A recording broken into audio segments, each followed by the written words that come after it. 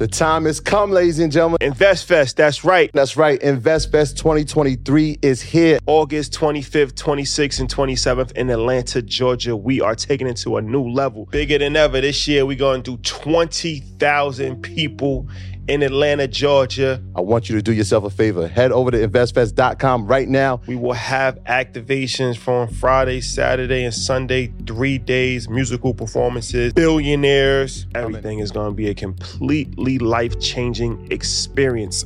Vendor marketplace, food truck village, you know how we do. Don't wait. Don't hesitate. Head over now. Ernest, what's up? Look, I want to put you onto something that's been making waves in the personal finance world.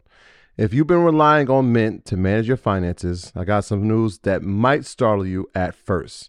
Mint is no more. But hold on, because every cloud has its silver lining. And in this case, that lining is Monarch Money. For those of us searching for a robust, user-friendly alternative, Monarch Money is stepping up to the plate. And from personal experience, it's hitting a home run. Let's get personal for a moment.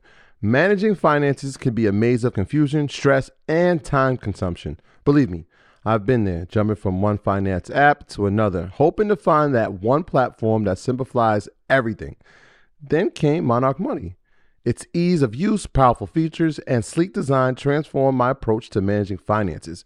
What truly sets Monarch apart for me, though, is its collaboration feature. With money being a top Discord trigger for many couples, the ability to seamlessly manage finances with my wife has been a game changer. No extra costs, just shared goals and clarity.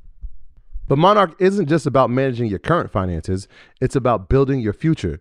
Saving for that dream house, your wedding, or a once-in-a-lifetime vacation becomes not just a possibility, but a reality with Monarch's intuitive tools. It's no wonder the Wall Street Journal held it as the best app for savings growth. Monarch Money represents the next evolution in personal finance apps. It's an ad-free haven where your experience is the priority, constantly refined based on real user feedback. It's everything we've been asking for: intuitive, powerful, and relentlessly focused on user satisfaction. Now, for a bit more practicality, Monarch makes transitioning from Mint a breeze, ensuring you can bring all your tags and categories with you. Its intuitive design, customization options, and commitment to privacy and an ad-free experience make it stand out in the sea of competitors. Look, after trying out Monarch for myself, I understand why it's the top-rated personal finance app. And right now, get an extended 30-day free trial when you go to monarchmoney.com/leisure. That's monarchmoney.com/leisure for your extended 30-day free trial. Ernest, what's up? Y'all know I'm big on doing your research, sharing your research, and giving credit to where you found the research. But I always get asked the same question: where do I start with the research? And the answer is easy. It's our sponsor, Yahoo Finance. Whether I'm tracking the daily movement of my favorite companies, doing technical analysis with their easy-to-use charting platform, or checking balance sheets, Yahoo Finance makes something very complex simplified.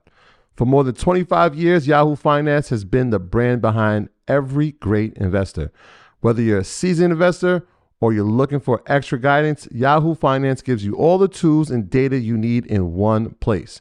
They're the #1 finance destination, producing a holistic look at the financial news cycle, including breaking news, original editorial perspectives, analyst ratings, independent research, customizable charts, and so much more. You could actually securely link your brokerage accounts for a unified view of your wealth, including your 401k and other investments. A comprehensive perspective is what sets apart great investors. And it's how Yahoo Finance ensures you have the insight to look at your wealth in its entirety. With a community of over 90 million users each month, the real strength is helping you on your way to financial success. For comprehensive financial news and analysis, visit the brand behind every great investor, yahoofinance.com. The #1 financial destination. That's yahoofinance.com.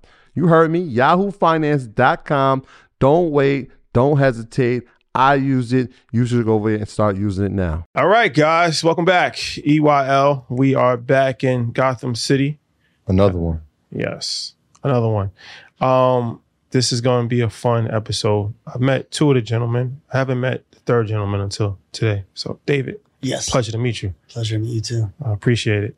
So, Mike Novogratz, he's actually been on Market Mondays. Indeed. If you're an avid Market Mondays, you remember that? I remember. I love it. So do we. Yes, yes. Apparently some publications loved it. Yeah, for sure. Did you see what happened with that? No. Business Inside and all these things? Oh, yeah.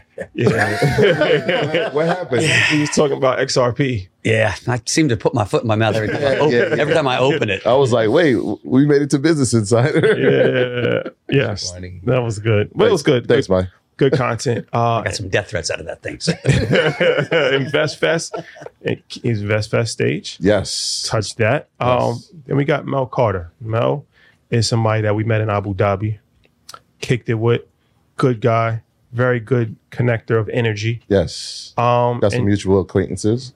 Absolutely. quite a few. Shout out to our boy Larry. Shout out to Larry. Larry Monroe. Larry Morrow. Yeah, Great guy. the dog. And David Berry to round out the trio.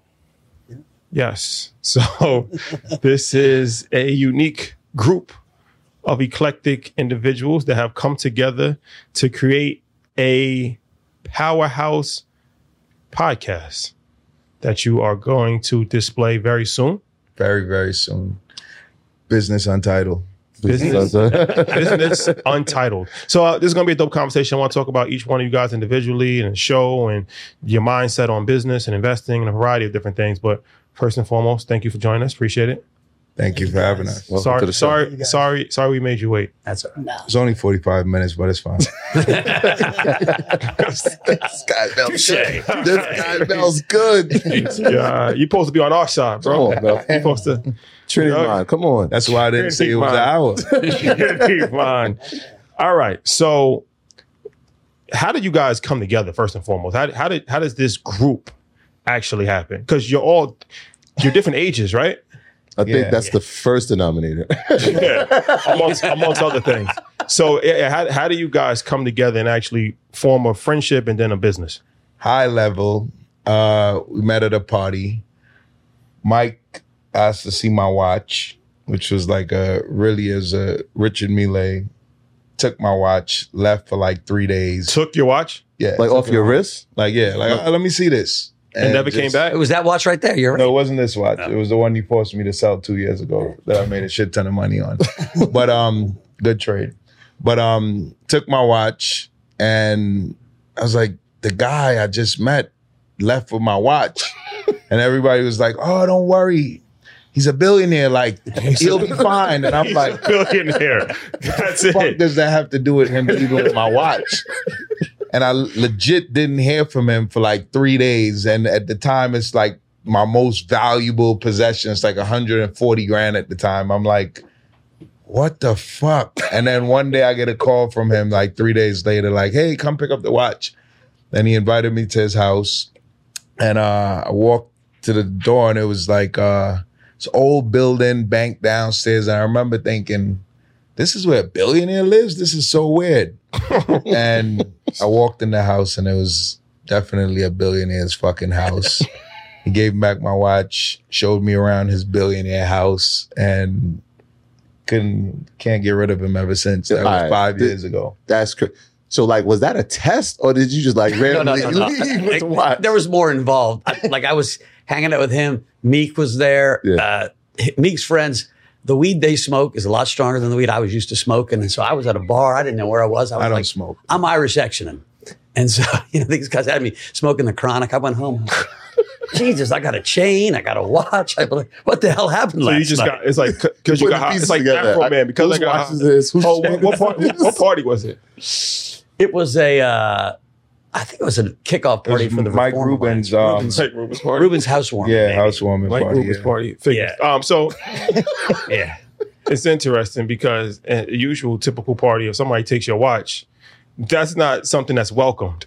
But when Oh no, I was running around looking for him when a all billionaire, night. is it like that? Okay, that's what I'm saying. This is I weird. was Oh, looking so for you him. felt the way about it? I didn't You were feel concerned? away. Were I you felt concerned? away when he disappeared. Were you concerned? Yes. And that's when everyone kept telling me, don't be concerned. He's a How'd billionaire. you get his number? Or how'd you get your number? I don't even think I had his number. And he called. He came by. It was very nice. And then we met again at the Super Bowl. Yeah, and that's when we really. So you just got so high, you didn't know what you was doing. You didn't know he was taking his watch. You didn't realize in that moment. I probably don't remember. I had the watch, I had the chain. I was like, I got to go home, guys. And no one said anything, so I just went home. And then I was like, oh, man. Yeah, I had a full-on panic, scrambling, looking for this guy in the park. And then you guys been rocking ever since. We met in Super Bowl like a few months later, and that's when we really, one of his brothers, you could tell that story. Yeah, I went down there. It was supposed to be me and my 3 brothers, and one couldn't come. And so we had an empty spot, and Mel was staying at the same hotel. And so we were like, you want to hang? And he just kind of hung with us. And man, DaBaby was everywhere at that thing. We just kept, I was like, who is DaBaby? The guy is everywhere. And that became a joke. And we just started having fun. And I haven't been able to shake him since. All right. So now Dave, how did you come into this mix? Because you don't pair as a type that's going to leave with a chain or a watch. Probably true. He's a lot cooler. Probably true. I would say I'm more responsible than Mike Carroll. But so I've known Mike for 30 years or something, since we wrestled in college, and happened to meet. We wrestled for opposing teams actually, but I had a friend that went to Princeton. I went to Columbia, and so we met really early on. And about 10 years after college, when we had started families and such, and we had a lot of small world connections. And so we just started hanging out and almost like co-raised our families together in a sense. So we've been on 100 trips together and have done a lot of different business ventures and friendships and parties and things like that. And so no sooner did Mike meet Mel than Mel and I hit it off like a house on fire. That was probably first when we went to Jackson Hole, right? Yeah. So he showed up to Jackson Hole, saw my Yeezys, it was love at first sight, and that was that, right? You got to see Mel on skis. Yeah. It's terrible. He had a great outfit. He was one of the best looking guys on the mountain. But Well, the outfit's very important. And since then, we've really we spent a lot of time together, the 3 of us. Invested in a lot of stuff together. And that's kind of been it. So, Yeah. Mike, let's drill this down a little bit. You came on Market Mondays, and we know that you're a billionaire. You talked about crypto, XRP. We never really got your full story. Where does it start? Like, how did you get to what did you do to get to where you are now? listen, I was a middle class kid. My dad was in the Army. I went to Princeton. I was a wrestler. When I got out of school, I was a helicopter pilot in the Army, and then I came to Wall Street. And kind of a traditional career. I started at Goldman Sachs. I was lucky enough to become a partner there when I was pretty young. Then I helped start a company called Fortress. And Fortress was the first hedge fund private equity company to go public. And I did that with a guy named Wes Edens, who now owns the Bucks, and Pete Brigger. Mm-hmm. And so that was fun. That's when I really made real money. Left that, had a family office where I started investing in lots of different things. And crypto became kind of the thing. What year was that? 2015. And so it was kind of a 3-chapter Wall Street career, because they're all variations of the same thing. It's try to understand what's happening in the world and bet on it, and then talk about it. Like once you bet on it, you talk about it so people understand what you're betting on. And you can get more people to invest in it. Indeed. Because they're educated and they're more enthusiastic. Why'd you switch from stocks to crypto? I was in macro, which is currencies and commodities and stocks. And so it's really understanding the big cultural shifts, the big economic shifts, the big political shifts. And that's what Bitcoin is. So Bitcoin at its essence and crypto at its essence is a macro movement. And so it was very natural. And I still trade macro. It's in 5 to 10 years, you'll see every trader on Wall Street on their screen, they'll have stocks and currencies and the long bond and gold and silver and Bitcoin and Ethereum, just like it's all the same. Mm-hmm. And we already seen that convergence. Mm. So that's your background. Mel, you said you invest in a lot of things, right? With the guys. So your background started in music? Yeah, my background started in music. I started managing acts, trying to get into music. Big fan of Damon Dash, Jay-Z, what they was able to do at Rockefeller as a kid watching them. And I was like, I know I can't rap, so I'll find someone that could sing or rap and manage them. Didn't know how to do that neither, but figured it out. Started managing, got my first deal with this kid, Giovanni, at Atlantic Records. That didn't work out the way I hoped it would, but it got my foot in the door. And then later on, kept managing found this act, City Morgue. They ended up blowing up. Was offered to be the senior vice president of A&R at Republic Records. I took that job. Did that for like 5 years while running my label, Hikari Ultra. Had a ton of success with the merch business. And that, I met Mike shortly after that. And I never forget, we used to we used to sit and go over my finances. And at the time, I think I had like, I don't know, like 1-point-something million in cash. And he was like, you have more cash than like a guy that's worth $10 million. And I was like, what? You had it in the bank account? Yeah. And he was like, you need to invest some of this money and just invest it in things that like, don't even think about it again. And it's just, if it comes back, it comes back.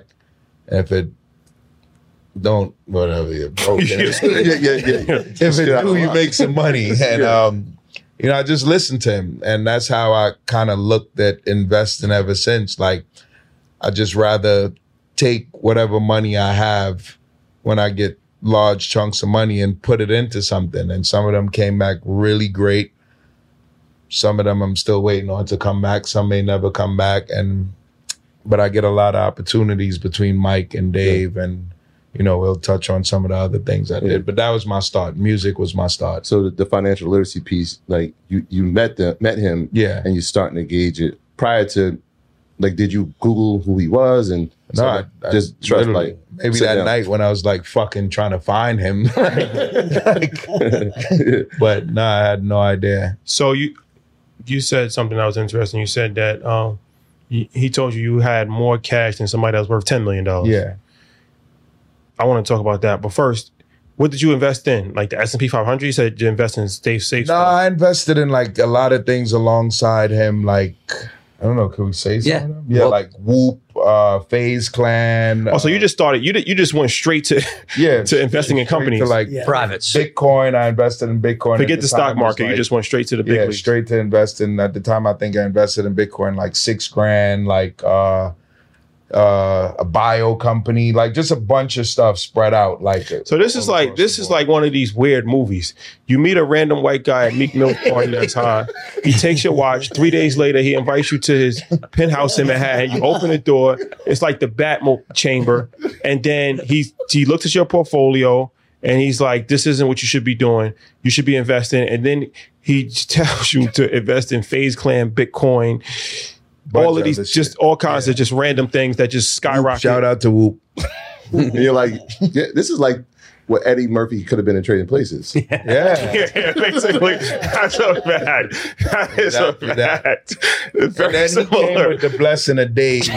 Because Mike is, you know, but Dave kind of like, they both keep me kind of like, Mike is like, shh, and Dave is like, no, come back down here real quick. But Dave is also like a super risk taker. So I feel like Dave balances out me and Mike. You know what I'm saying? And like, he's great at investing. He'll tell his story. Yeah. So like, my mindset on investing just kept growing and growing and growing. But the one thing I learned from both of them is just take a fucking risk and don't be scared and don't think about the risk after. How much reward comes back? How much of that money did you invest? I think maybe all of it. 1.2 off the table. Do you have $1.2 million to your name?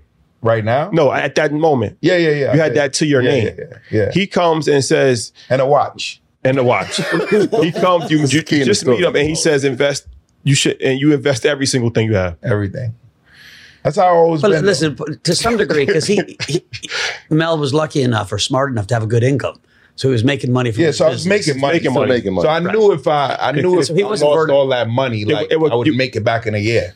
All right. He wasn't burning furniture. Yeah. Right? Like, this was he wasn't going to have to sell. It wasn't his retirement. Yeah. So, Mike, you said guys with 10 million don't have that much money in cash. How much money should a person have in cash? Again, so much depends on how old you are, what your lifestyle is, and what your income is, right? So if you have no income, like you retire, you better have a bunch of cash because you got to pay your rent, you got to pay your car bill, you got to have incidental expenses. But if you know you're making $100,000 a month, right? You pretty much can cover anything you need to deal with. So you can really run your investment portfolio with low cash and high risk. Yeah. And so much is your personal risk tolerance and your opportunity set. What I realized, and one of the things that I wanted to kind of experiment with in some ways. I mean, it wasn't a mental experiment, but there's not a ton of black wealth, period, right? 13% of the population, 1.5% of the wealth in this country. Until that changes, our country's kind of broken.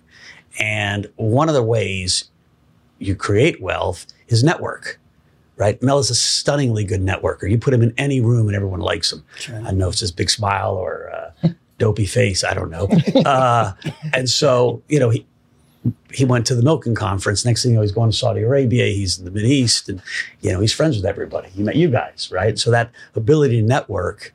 Well, if you grow up in a bad zip code, you're networking with, people that aren't creating a lot of wealth. You put him in a room with wealth creators, he's going to network and get opportunities. And so now he's bringing more opportunities to Dave and I than we're bringing to him. And so a little bit is guidance, a little bit is just introducing people to the networks of money. Right? How do you raise capital? How do you find ideas? How do you use your political connections to get stuff done?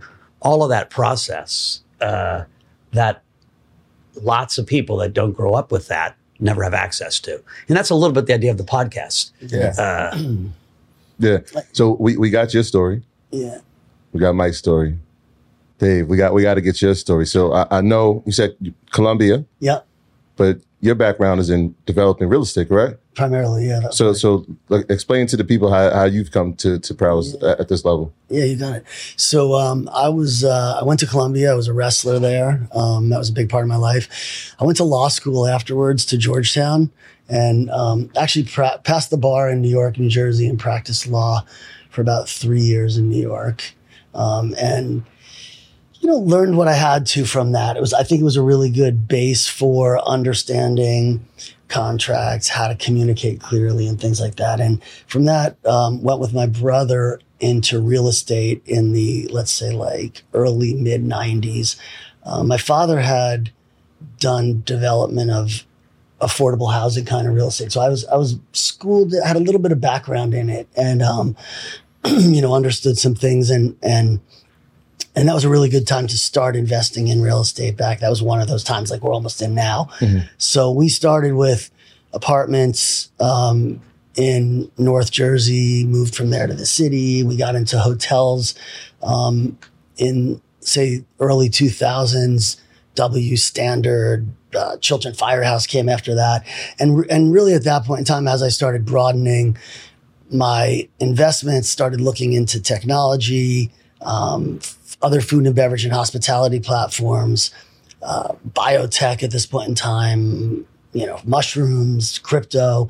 And so like, in a sense, I've been entrepreneurial the whole time and have really, I know you guys had Steve Harvey on once and I watched the thing and he had like these 5 rules and I thought they were pretty interesting, right? I think you had said something about it and it was dream big, have imagination, be grateful, gratitude, right?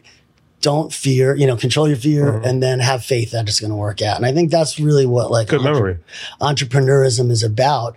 And that's really how I've been living my life in a sense, in a business sense of like pushing into things, even when I was uncomfortable, using, I didn't use exactly those 5 mantras, but essentially effectively doing that. And so that's what really allowed me to push in and just bring so many opportunities, So when I got involved with, for instance, Catch with Mark and Eugene and one of their kind of like founding investors in that, it was really because I'd put them in an opportunity earlier in the W Hotel before they had started. And so it's that kind of thing that's always served me well in life, same thing with Mel and, many people, Mike and I, and we just kind of create this network. And so I guess it's real estate would be a big portion of what I do and what I focus on, but I do have a bunch of other venture investments that I also pursue. Yeah, I want to personally thank you for Catch.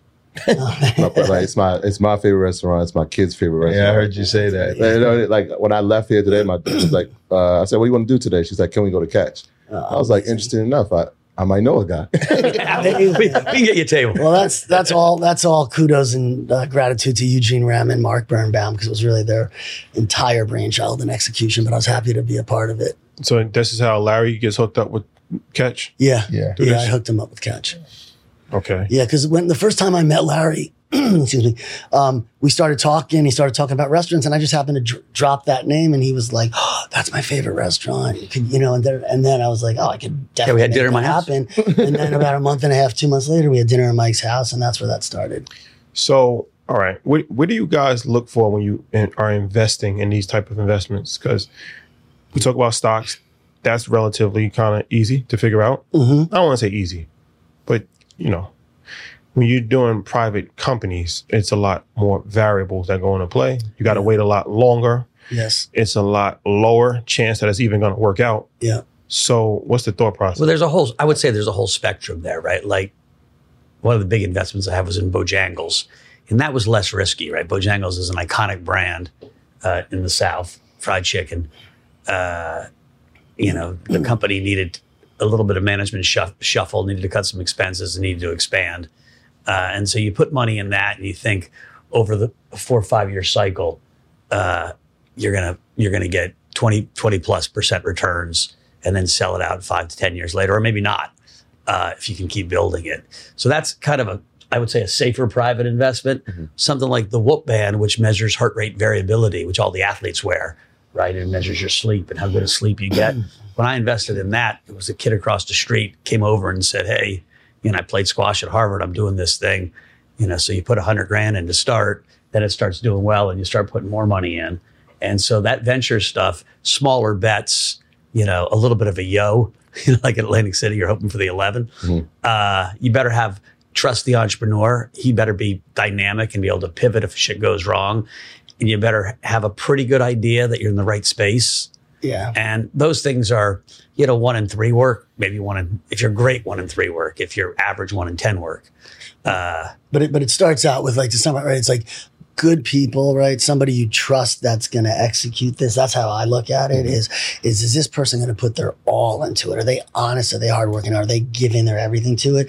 And then second, with the business model, is it really something like in a space where if they do what they say, it's actually like a business with moats and defensible product, right? Where it's not going to just be something that 10 other competitors can just shave the margin. So is there something a little bit unique about it? But this comes also back to network and just how privileged you are to have a good network, and how I was with my interns yesterday. And I was like, dude, you guys got to work and build your network. All these people that you just finished this internship class with, stay in touch with. The people you worked with, stay in touch with. Because over time, some are going to become stars and successes.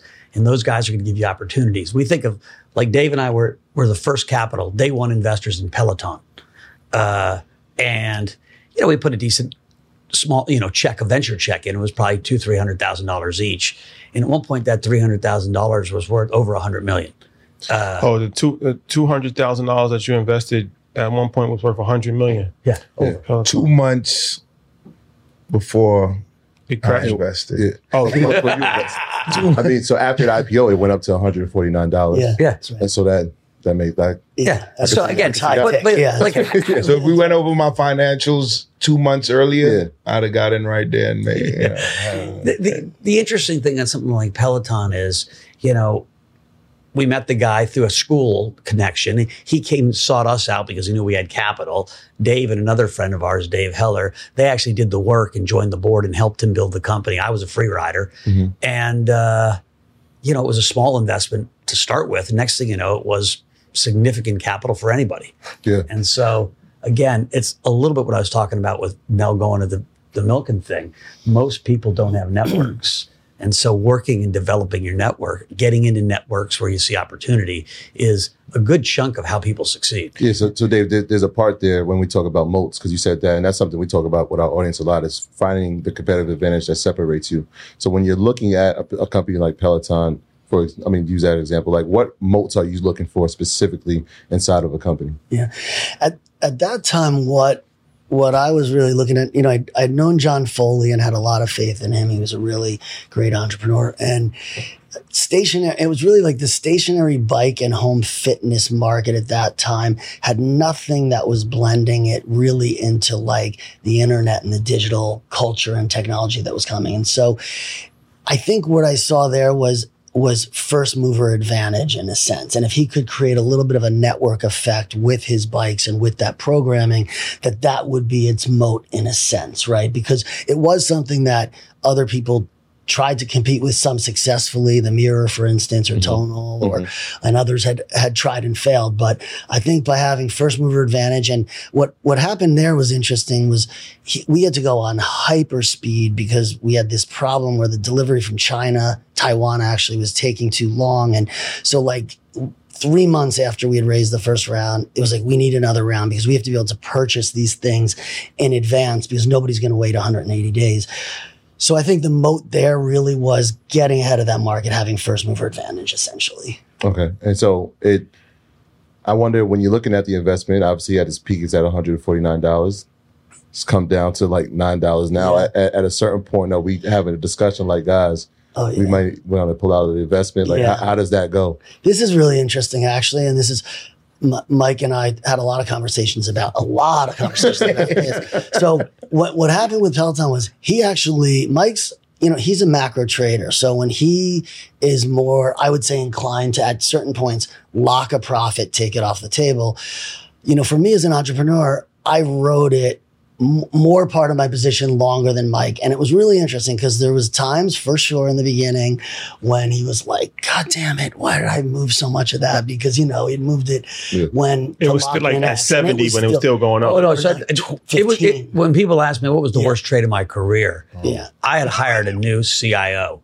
And I said, what do you think about this Peloton? Our 300,000 words were 7 million at the time. And he was like, dude, it's a freaking bike. And he did a 21-page report that said I should sell it. And I was like, and I was making lots of money in other things. And I was like, I've never had a 20-to-1 venture bet. It was my first one. I was like, I'll just sell it. And Dave Heller said, dude, don't sell it. Maybe take your basis off, but this thing's going to take off. And I didn't want to disappoint the new guy. I was busy with Ethereum and I sold the damn thing. All of it? All of it, like an idiot. And certainly... then that's 7 million that I would have been like worth 150 million at one point. And I was just watched it. But when it started getting high, I was yelling at him. I was like, dude, you got to take some profit at one point. Yeah. And so I was, and he was like, yeah, Mr. $7. Yeah, no, but I was, and Mike was just on me. And this is the power of that friendship. And he was like, look, trust me, I've seen this movie. And so when it started getting into 60, 70 in that range on the way up, not the way, I was like peeling it off. I was doing some other strategies where I was selling call options to like kind of lock in, and then depending on if it hit that, I'd release the stock or whatever. And so I sold a lot of mine in that time, like between like 60 and 100 or something. And which even that was funny because when that thing, as you correctly pointed out, I think it had a high of like 150, and I was like, Mike, what the hell? Yeah, it didn't try our friendship, but there was the first. Dave's been mad at me like twice in life. Once when I lost not one of them. Earners, what's going on? Listen, EYLU is relaunching, revamping, retooling. That's right. We're creating a new educational experience that's more expansive. Shawty, tell them what we got. Yes, 2023. We got a lot in store, a lot planned for you guys. So you know that EYLU already includes monthly financial planning calls with me, book club calls with Troy, real estate calls with MG, the mortgage guy, access to the home buying blueprint, Volume 1 and Volume 2. Part of the revamp will include 27 local chapters from across the United States, live interactive teaching, hands-on, not just pre-recorded videos, plus 15 brand new curriculums. The biggest just got bigger. Head over to EYLUniversity.com. That's EYLUniversity.com. See you there. Once I lost our two 10-year-old kids in the middle of Cape Town, South Africa. That probably would be for 3 hours. And I was like, oh my God, Dave's actually mad. I knew the wives were going to be mad at me, but when Dave got mad at me, I knew I'm screwed. I'm screwed. And the other one was like a passive aggressive. When Peloton was at 150 and I've been telling him at 60 and 70 and 80 and 90, I just sell more. And when it was at like 140, he was like, but to be fair, it ended up really that mentality and bleeding that out. I mean, I was done with 80% of my position in that range. And so then I could just ride the last 20, really up and down to, I think I sold my last bid at 15 or 18 or something. It's 8 or 9 now. Yeah. But it probably, when he looks back on it with an average price of 70, having bought it at 1, it's probably the best, $100 million investment off a $300,000. Yeah. So you still you get a couple of those in your life. Yeah. Yeah, I'm thinking when I'm like, wow, $1 investment. I mean, $200,000 investment. Because I watched that. We have friends who were investing in it and they bought call options and they believed in it. I'm like, I'm trying to figure out what the moat is, right? Because if somebody designs a bike that can be competitive, it's tough. The thing you have to be careful with is, so I was just on a show and was asked, what's the best investment advice you ever got? And it's that great fortunes are made in trend. So if you bought Microsoft, you just stayed with it because they had such a moat. They have a monopoly and it just goes and goes and goes, and smart people. So on the one hand, great fortunes are made in trend. On the other hand, markets are fiery and full of anxiety and excitement. And we have these bubbles from time to time, right? Crypto is a market that's prone to that. So in 2017, there was an amazing bubble. Then it crashed 95%. And there was another bubble in 2021. Peloton had its explosion based on the COVID bubble. Everyone's going to stay home and never leave again, and they're all going to exercise in their bathrooms, right? And so the insanity of price. So you've got to look at both, do these companies have a moat? But when prices get insane, you just got to go to the sideline and say, I'm not going to have the top. I had an amazing run. I'm done. Beyond me, you can have any of these fatty things that happened. You've got to be able to sell. Yeah. I was just going to really quick say, I think the moat for Peloton though was an opportunity that where nobody was yet. And if you could successfully execute first mover advantage to a scale, you started to get network effect, which they did with their trainers, because they could peel all the best trainers because they had such a distribution platform. So Equinox, for instance, couldn't compete with them. And that business, just like music, people follow trainers, right? A good trainer. So that I think was what the moat was in a sense. And I think what Mike said, I kind of bought it over from the music industry. And then when I heard Mike and Dave always tell me, like, don't get too emotionally attached to investment. And I used to do that with music all the time. Like, the first artist I had, like, no one couldn't tell me this kid wasn't going to be Justin Bieber, right? And he's an amazingly talented kid, still doing his thing to this day.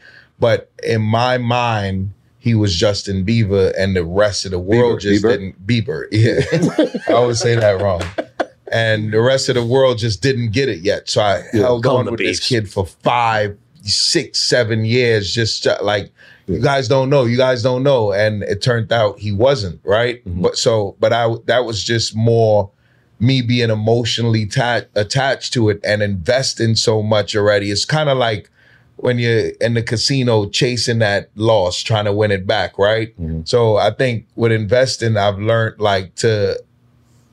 when it's time to, just not to be emotionally attached to it, and learn to cut your ties with it whenever the time is right or you feel it's right, and not like hold on and Peloton's going to go to $200. Yeah. Because you try to rationalize things to make yourself not feel stupid. Yeah. It's like, I did the research. This has to work. Yeah. It's just a slump in the economy. I'm going to buy the dip. Yeah. And then buy more dip, and then might buy more dips. And then it's like, I'm looking at the charts. Then you start doing candlesticks, and you start making your own philosophy on why it's going to work. Tesla's another great story that I just found out about this recently. So when we started investing, Mike was like betting against Tesla, right? And on the downside. So was I. He was too. They both were. Shorten it. When? Shorten it. At what point in time? When was that? During the pandemic? It was. No, it was pre-pandemic. Pre-pandemic? Let me tell you, it was not a good time to be shorting. I think it was during the pandemic. I think it was the summer of 20 when it moved from When it was just going crazy. Yeah, it was moving. It moved at that time. I want to say from like 400 to 1,000. It was like in that kind of zone. Pandemic. I think I bet against it with one of our friends and lost like $80,000. Can I tell the story? Yeah. This is really crazy. So Mike and I have been shorting it and playing it and shorting it, and buying and selling, buying and selling. And one day we come up to the Hamptons, Mel's in the car, and we pull up to Mike's house, and he looks at the driveway and he goes, damn, for a couple of guys short Tesla. There sure are a lot of Teslas in this driveway. And I was like, bing, and I sold I covered all my stuff the next day and never messed with it again. Because I'm like, this guy's right. Like, we're all driving Teslas. Like, what am I doing? I'm listening to some like investment advice I saw on like, CNBC or whatever. And meanwhile, and it kept going up. So yeah. It was a really interesting lesson. Yeah, I mean, it's dope even at the highest levels that y'all are. Some of the same things you're saying, like we're experiencing. Yeah. So, but you didn't give up on music, right? Which is because we just had this conversation with Yo Gotti, and Shadi was talking about like, investing is the same thing as like getting a musical artist. Like you're putting the money up front and looking at it as investment. So it's interesting to hear you say you're not getting emotionally tied to it. So recently, like again, great advice from Mike and Dave. Like recently, I got into affordable housing, and Mike is a part of it. One of my closest friends, Stephen Manicharan, and his brother, we have this company where we're doing affordable housing, got some buildings in the Bronx. Dave was helping us with a property in Staten Island, so on and so forth. And I was just kind of like Mike said, all these opportunities was coming. My head was just spinning. I was like, I'm going to do this, I'm going to do this. And Mike kind of was like, listen, and Dave actually, both was kind of like, figure out a couple things, focus on those. And Mike specifically said, don't be like Mike, who 2 years ago, I was just doing way too much. And I was like, fuck. That's good advice. So I kind of like trimmed down everything and focused on 3 big things, which is my record label, Second Estate. Shout out to Toure and anybody else I signed on the records. Shout out to clean lineup. Bojangles, which is my company, Mel and Bo, and real estate. And I was like, those are the 3 things I'm going to focus on a high level and stop like, selling Wagyu beef here and this, that, and whatever else it was. But I'm still like investing in things. I just built a studio. My merch business does really well. Like, so it's just like, still have things to bring me in cash, but I'm focused on those 3 buckets in life. And like, one of the things that's important, especially when you're younger, is to develop domain expertise. Like we were at the 50 Cent concert last night, and he kept bringing people on, and I was like, who is that guy? And of course, Mel knows every last person showing up there and what their songs were, and how are they in the up or are they in the down? And so you're not going to really be great at a vertical unless you've got domain expertise. And so you'd be crazy to spend your whole life in music and say, I'm not doing music anymore, right when you're starting to make the progress in music. And so, knock on wood, Second Estate becomes the next quality control. Quality control. Yeah, so shout out Coach K. Yeah, I was going to say the relationship with Coach K, because he's involved in the Bojangles investment as well. Yeah. So you had the relationship with him and brought him on. So after Mike and Dave actually bought Bojangles from like whatever standpoint. The brand, the actual corporate brand. I was like, you know what, I'm gonna get into Bojangles, and I just kind of wanted to. There's a group of people who have access to even people like me now, right? Because I'm like, to have access to me now, it means a little something, because I could give you access like Larry. I bought Larry and introduced him to Mike, Dave, and whoever else. I'm the type of person, like, I'm like excited to share my network with people, because I strongly believe whatever's for you is going to be for you. So like, if you guys left here tomorrow and started a group chat, I'm okay with that, because I want you to have access to them. I want them to have access to you. And we're still going to be friends, do our thing. A lot of people don't understand that, and it fucks with them. So when I had the opportunity for Bojangles, I was kind of like, I want to bring some of my friends on board who probably wouldn't have this opportunity, just like I wouldn't have it if it wasn't for these guys. So I, called up Coach K. I was like, hey, I'm doing this. I'm buying 18 stores. It's going to make us like the largest Black franchisor at Bojangles, and just QSR in general. I think we're like in the top 20, right? Mm-hmm. And we're the 5th largest franchisor in Bojangles. And I called up him, Steve Carles, Saint, Lonray Gabba. If I'm forgetting anybody, sorry. But, just like a cool little group, along with Ben, Black, Mike, Dave Barry, and we bought this company for $25 million. And, just it's my company along with Coach K, but I wanted to extend that to everyone. And Coach K he's one of us now. You know what I'm saying? Larry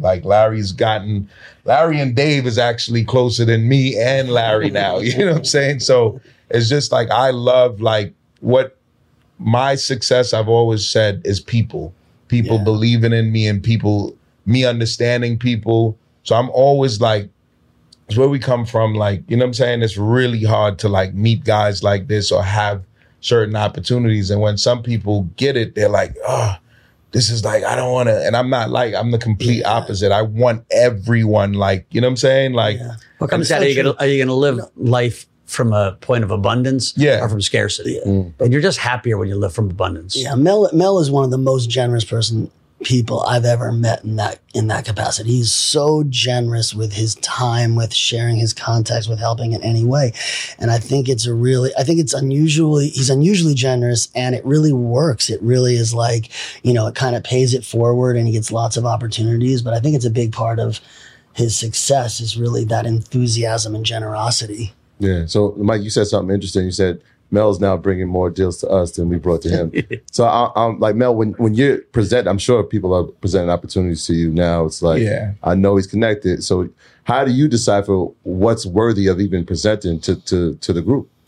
Believe it or not, I've learned so much that I could understand, like you said, who's the founder, what he's done before, just how much I actually believe in that person. And I like to think I just have a good read on people and what they truly stand for.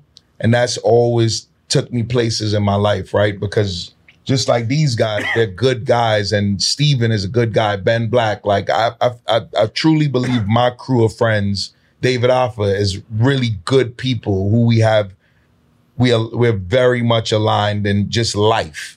And then there's another group of people that I have tons of access to that I just can't function with on an everyday basis because our goals and hearts and minds and souls aren't aligned. So I try to, and I think that gets a little bit emotional, but it's just I try to read people and understand people. And I would like to say I'm pretty decent at that. And that's the ones I'm like, we should take a look at this. One, it sounds like a great idea.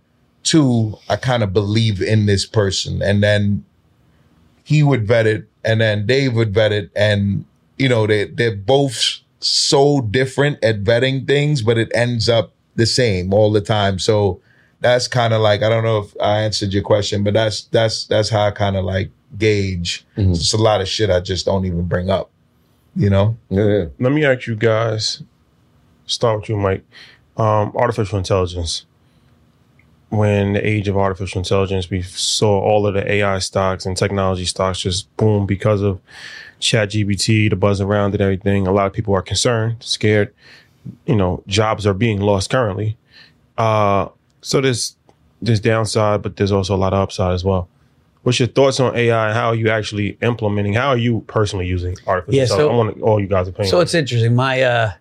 My brother-in-law runs the TED conference, and so the first day ChatGPT came out, he was like, "Dude, you got to see this." And so we start playing with it and making, do a Saturday Night Live sketch about somebody, and we're kind of running through that kind of deal with it.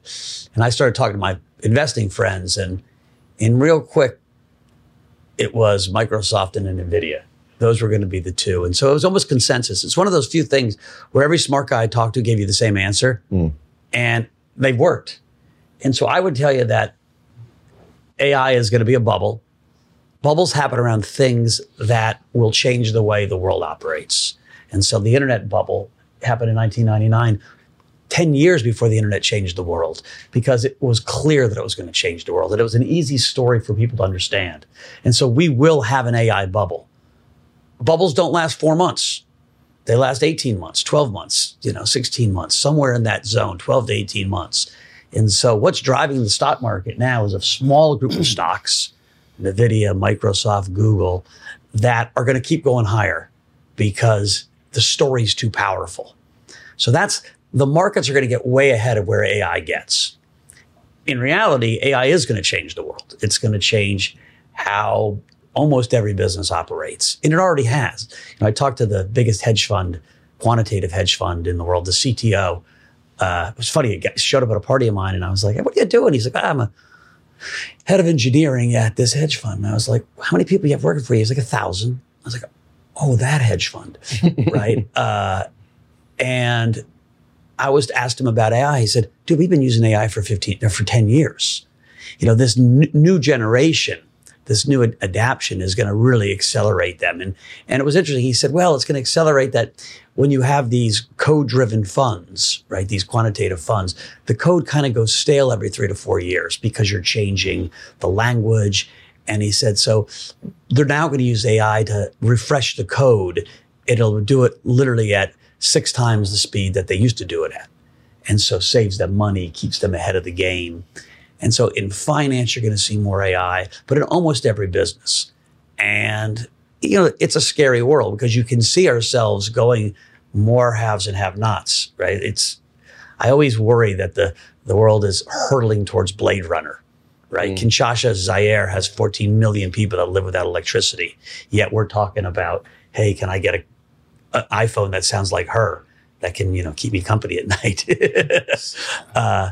And so I think it's going to be really fascinating to watch.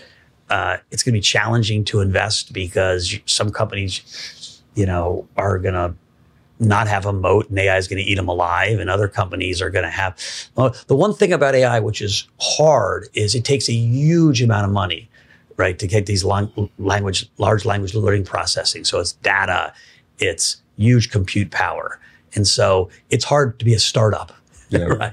Like the startups are raising billions. Yeah. But one thing about you mentioned the stock market, the NASDAQ was flat for 10 years. .com bubble, the stock market crash. So you said that those stocks will continue to go up. You don't think that a bubble would cause the stock market to fall? It goes first. The bubble goes up first and then crashes. And I don't think we've seen the high yet. But the stock market eventually will catch up to the crash. Yeah. You're gonna. What happens in every bubble is you finally reach the point where there's no one left to buy. And it usually happens around something symbolic. Like the great 2000 crash happened around the Y2K, right? The millennium turn. There was champagne being popped around the world. There was fireworks that went off 24 hours, right? From Sydney. Remember this we went from 1999 to 2000. The Dow Jones peaked January 1. And the NASDAQ had 62 more days. It was like March 20th or March 19th, where the Dow was going down and the NASDAQ kept going up, and then it crashed. And it crashed with AOL Time Warner, this symbolic, the big old school company buying the internet company at a stupid price. That was the last money in. And then we had an 82% crash of the NASDAQ. Not an 18% crash, 82% high to low. And so bubbles go so much further than you think they're going to go. And then they crash all the way back down. And so we're not there yet. Yeah. We're going to go a lot higher in NVIDIA and in Microsoft and in this idea of the world's going to change. Yeah. Because we just started it, right? We started talking about this 4 months ago. Yeah. Inside of the AI, that's interesting. And Dave, I want to hear, I want to hear both you guys' opinion on AI, but inside of that, it's like there are companies that are here, you talked about too, NVIDIA, Microsoft. But inside of a bubble, there are always some that are going to survive the bubble and they last longer, right? Yeah. So like there's the Amazon, there's the Apple, there's the Yahoo, but there's also the Excite.com that doesn't make it. Yeah. Right?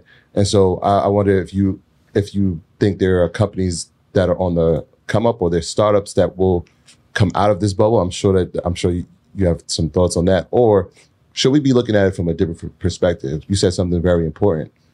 This takes a lot of energy, it takes a lot of capital, but it also takes a lot of storage. So should we be looking in that data center type of situation where like these are investments we should be looking at as well? Yeah, listen, so we have a data center business at Galaxy and it's been mostly for Bitcoin mining. We're like, okay, can we repurpose the other 600 megawatts of capacity? And who's going to use those data centers, right? So like, the the elite businesses are going to stay with the elite data centers because they're not going to take any risk. But there's a whole bunch of different users of AI, of data. And so the answer is yes, but it's really granular and you got to kind of do your homework. And there's not a macro bet on it, I don't think. Just say buy all the data centers. I think you got to be very careful to understand which ones are going to win. So you're getting it with Amazon because the big cloud providers already have it. And so you're getting it with Amazon, you're getting it with Google, getting it with Microsoft. It's why those damn stocks just keep going. So I wanted you to talk because you look like you was about to say something, but you didn't have opportunity to say something. Well, just in AI, I was gonna just say that I think it's also like a term that's batted around in this way that it's like, what really is AI? Because AI to me really is like machine learning, where machines are teaching it. A lot of what masks it as AI in some ways is just like complex algorithms attached to the large language model, right? But I think we're still a ways away from like. I don't know where the definition of AI or the singularity actually becomes, right? Where it's actually thinking, making decisions, teaching itself, and how far away we are. I do think just it's a pretty scary proposition because I think it needs more ethical thought and moral thought around where it's going. I think as a society, it's too easy for us to just build atom bombs and then, oh shit, one goes off, and so I think there's a lot of danger around it.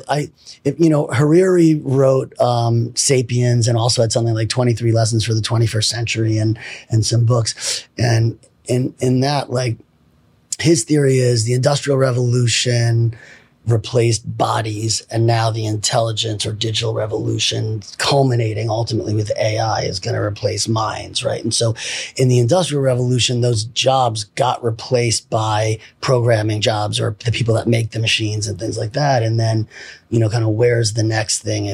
So I think I think there's a lot to think about. I'm not answering from an investment standpoint as much as just, and for my personal company, I just look at like, is it in a spot right now where in the foreseeable future, it's going to leverage a business return for me? It's going to either have less friction, more market, or how am I applying it to the business in a way that's meaningful and not just like, oh, let's just, kind of put this new program in. But it's hard not to think that in 10 years, every kid will have an AI tutor, right? Like if you're rich, real rich, you hire a tutor for your kid and he comes over to your house for 2 hours a night or an hour, 2 hours a week, and he sits with your kid and he figures where your kid is and what he needs. Like that's going to get replaced by AI. And then the kids that grow up in Flatbush maybe will have the same access to great education than the kids that grow up on the Upper East Side. It hasn't happened yet. Devil's advocate, though, when COVID came, I know it's not AI, but people started computer learning and scores went down. Because we haven't perfected or even gotten close to tutoring. So my experience with AI is funny because like I don't know very much about it. I'm just like no one really. I mean, there's probably a couple guys that knows a lot about it, but I was in the process literally when I built that studio. A part of the reason for building that studio was because I wanted to start a publishing company.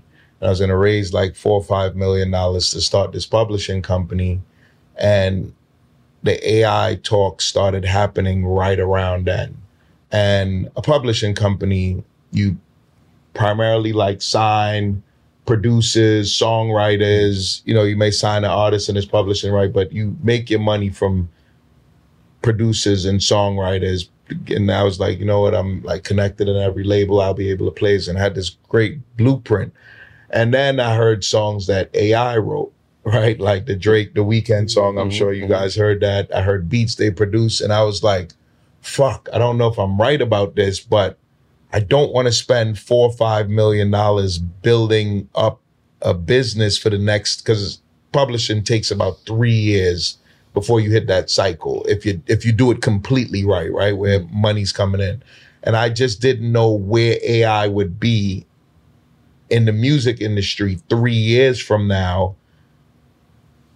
Maybe AI is writing all songs and then there's no need for me to sign Dave Berry to write songs anymore, right? So I'm like, do I take a risk right now of developing and starting a new business based on like humans, right?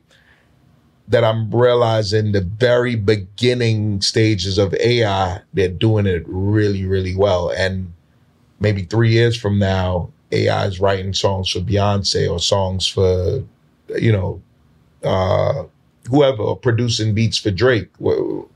And I don't have the technology. And like he said, it's a lot of money to do that. So I literally completely stepped back from that business and decided to just focus on real estate, Bojangles, and music, and just traditionally, like, from a label perspective, not because I knew, it was just a gut feeling. And I'm just like, you know what, instead of like using all this money to do something I'm already unsure about, now this AI thing put me in a position where I just want to kind of wait and see what happens. And I won't revisit that business. It's just kind of past for me at this point. But that was my experience with AI recently. And again, hopefully I'm wrong, because like you said, that'll cost so many jobs, so many songwriters, producers out of work, which is 50% of the music business. But from a label perspective, if I had to pay, and I'm just making this up, if I had to pay Timbaland $200,000 for a beat, and I could tell AI, hey, I need a beat that sounds like Timbaland, and it cost me it don't even cost me anything because I already paid for the program, right? It's more cost effective. As the label, I'm gonna go with that AI. So I looked at it from both perspectives, and I just decided to completely back away. Interesting. Well, appreciate you guys. I know you got to run. How can they watch the podcast? When will the podcast be available? Dave Berry could answer that. Pass it back to you. No, we're shooting. We have like 4. We're only doing seasons. Okay. We're doing 12 episodes each season, and we have like maybe 5 done. We're gonna finish up in September, and we'll be sure to let you guys know when, where, how. But it will be coming. We'll yell and scream. Okay. Yeah. Well, Guys, thanks a ton. End of September, right? End of September. Yeah. thank you guys. Appreciate it. This was a really insightful conversation. This was a great one. Thank you. Look forward to seeing you guys at Really that enjoyed fest. it. Thank you guys. Really And pleasure. you guys will be on that shit. Yeah, Sure. man. All right.